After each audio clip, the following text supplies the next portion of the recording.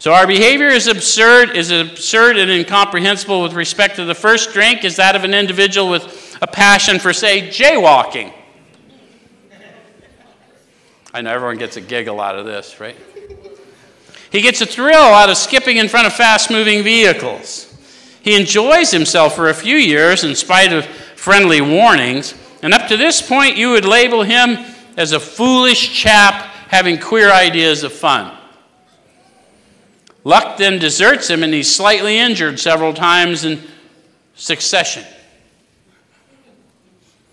You would expect him, if he were normal, to cut it out.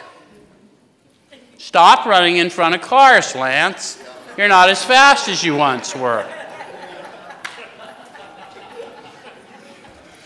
Presently, he's hit again, and this time has a fractured skull. Within a week after leaving the hospital, a fast-moving trolley car breaks his arm. He tells you that he's decided to stop jaywalking for good. But in a few weeks, he breaks both his legs. Now plug in your addiction to that story. How ridiculous does it sound? Now plug in your addiction, and it didn't seem the least bit ridiculous, did it?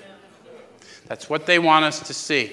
So I can't think I'm sane if I can plug in my addiction and defend every silly, stupid thing I did in spite of, it was literally putting 5 rounds in the chamber and spinning it.